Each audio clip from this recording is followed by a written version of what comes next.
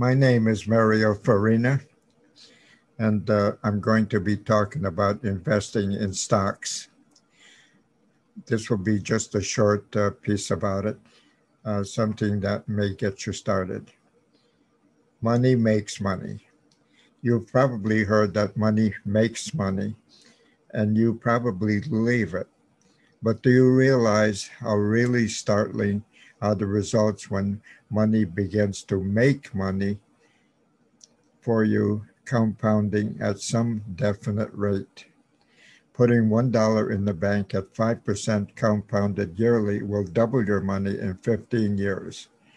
15 years, however, is a relatively long time, and you should not be satisfied with this. Your minimum goal should be double the money in 5 years. You may point out that compounding money at a bank 4 times a year will increase the length of time that it takes to double $1 of investment.